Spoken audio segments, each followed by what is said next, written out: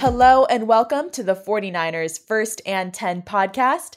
10 minutes of the most up-to-date 49ers news first thing in the morning. I'm your host, Brianna McDonald, and I'm joined by 49ers team reporter Lindsay Polares and a special guest on today's episode, Cam Inman from the Bay Area News Group. Cam, thanks for joining the podcast. Thanks so much for having me. It's time to hit the road again for another 49er road trip. Yeah, how are you feeling about this 49ers team as they come off their bye? I think I'm still pretty confident in them. You know, I don't think the 5-0 start was a mirage. And the offense obviously was clicking the way it was at the end of last season. And then, you know, those losses in Cleveland and Minnesota, they were coming down to the wire. They were tight games. And then Cincinnati, they just ran into a really good team. I think I predicted back at the last Super Bowl that this season's Super Bowl would be the 49ers against the Bengals. And I think the Bengals show that they're back on track for it. And I don't think the 49ers are that far away. They obviously still have, you know, talent everywhere. But that doesn't necessarily going to translate to wins. You know, there's been so many instances in the NFL where there's dream teams and they fall flat, and nobody's ever called this Niner team a dream team. But if you look at the depth chart and the lineup, you'd say, okay, these guys should be just going everywhere and winning. And I expect them to win Sunday in Jacksonville because I think that the bye was, you know, it's a cliche to say it was needed at the perfect time, but I think it kind of gave everybody a chance to recharge, recalibrate, you know, look and see what they can do better. And they're going to have to go cross country now and beat the NFL's hottest team. Well, anticipation has just been building for this Sunday's matchup. All right. So, Lindsay, the last time we checked into the podcast, the team had only gone through their bonus workout on Monday. What are some significant updates that have come out of the past couple practices? Yeah, I think in terms of just health-wise, signs are pointing in the right direction.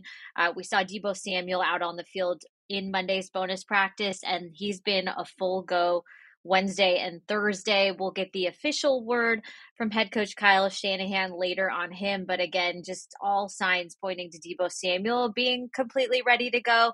And then also just as significantly, All-Pro left tackle Trent Williams returning to practice on Thursday. The portion of practice that the media is able to actually observe is very brief, but the fact that Trent Williams is out there is a positive sign. Head coach Kyle Shanahan said that his injury was not showing up as a high ankle sprain, but it was more than a typical low ankle sprain just because of his injury history.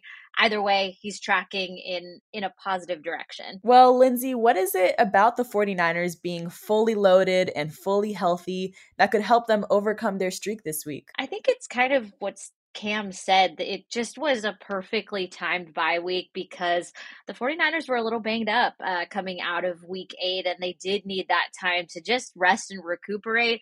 And you can definitely tell that there is a sense of, first of all, just good energy in the locker room and a little bit of urgency. Everyone knows the talent that is on this team, and exactly like Cam said, they saw what they were able to do when they play complementary football in those first 5 games of the year.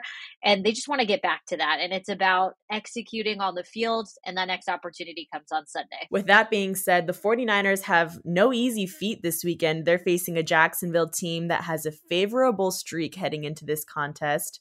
They're also coming off their bye, and they're taking on the 49ers on their own home field. So, Cam, can you shed some light on what the faithful should expect from the Jaguars this Sunday? Yeah, I mean, the last time the 49ers were down there was 2 years ago when Trevor Lawrence, their quarterback, was a rookie. And, you know, he's doing better, as you'd expect a guy in his 3rd season.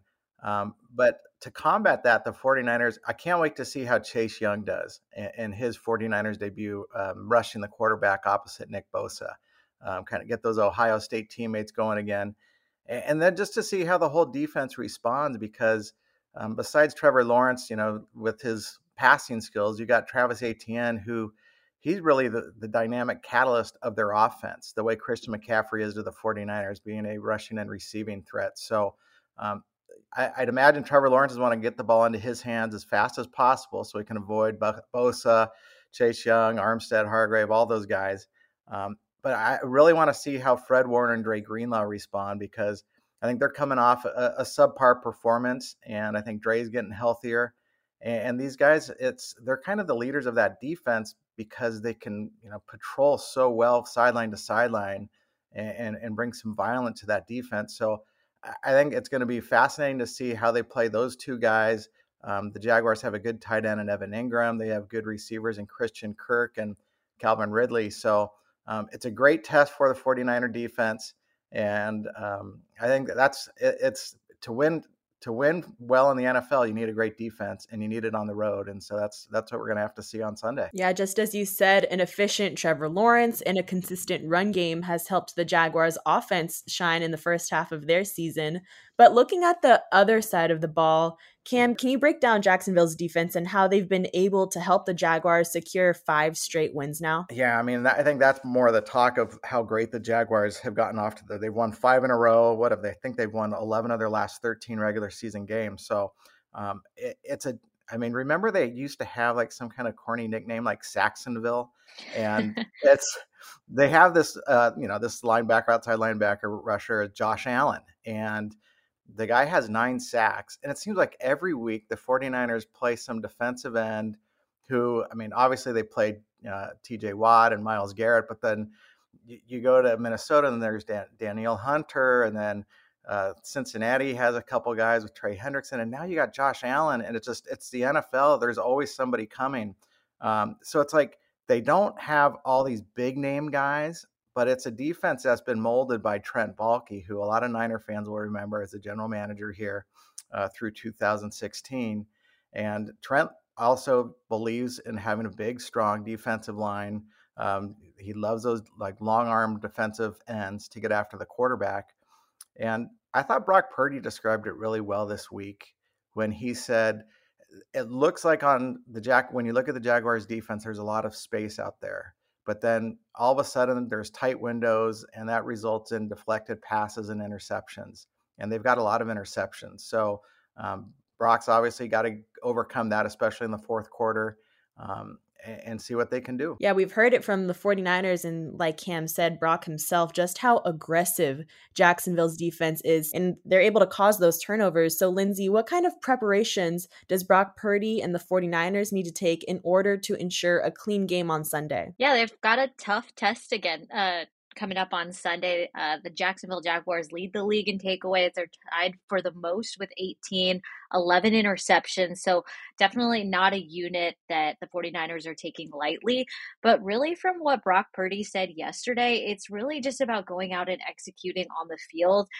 He's got to be just very smart in the decisions he's making. But I do think that having Deebo Samuel out on the field is also going to be a big help for Brock Purdy. It's just another weapon that he's able to utilize, and we will see how the offensive line comes together. Again, Trent Williams is tracking in the right direction, but unclear if he is going to suit up and take the field on Sunday.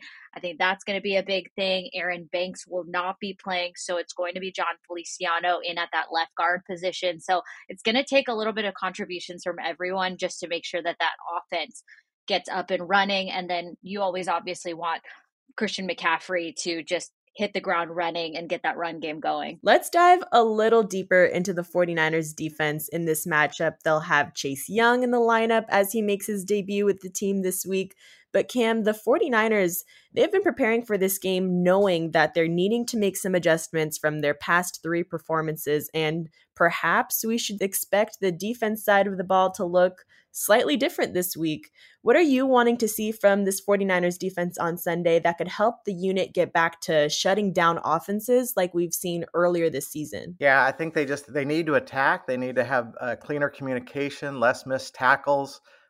It'll be interesting to see, Steve Wilkes is moving down from the coach's booth to the sideline for the first time this season. A place where we saw Robert Saleh and D'Amico Ryans communicate well with the defenders when they were the coordinators. I don't know if that's how big of a move that it necessarily is. It's obviously caused a lot of media attention this week because they need to try to shake things up somehow. And obviously they've invested a lot on the defensive line to get after the quarterback, but it really is about stopping the run because the Niners run defense, that's been their foundation for years, and And that doesn't just revolve around the linebackers. I want to see these safeties get more involved and make more plays, because the Niners have some really good safeties back there with Hufanga and Gibson. It's been a little quiet the last few weeks. So I think it's about time those guys make some plays. And but again, it all starts with stopping the run. And as much as we want to see Nick Bosa and Chase Young and everybody get sacks on Lawrence, those guys have to seal the edge and not allow anybody to run right around them the way that they have, or screen passes right over them. All right. Well, while we wrap up this episode, we like to share some bold predictions with our guests. So, Cam, do you have any bold predictions for this contest? Besides, is it bold to pick that the 49ers are going to go cross country and beat the hottest team in the NFL? Because I think that's bold enough. And I have the 49ers not just doing it, but I think they're going to score 30. They're going to get back in that 30-point range again. So I have them winning about 30 to, I think I had like 30 to 17. Well, that's an exciting one. Lindsay, do you have a bold prediction for this matchup? Yeah, I think that 49ers run defense gets back on track. I think they hold the Jacksonville Jaguars under 50 yards. Let's go bold. All right. Well, faithful, tune into the game this Sunday. The Week 10 matchup is set to kick off at 10 a.m. Pacific time on Sunday, November 12th on Fox. But that will do it for today. Thank you so much, Lindsay and Cam, for joining me in this update. Don't forget to follow First and 10 on Spotify and Apple Podcasts. Be sure to turn on the notifications so you're in the know when we post any breaking news updates. And thank you, Faithful, for tuning in.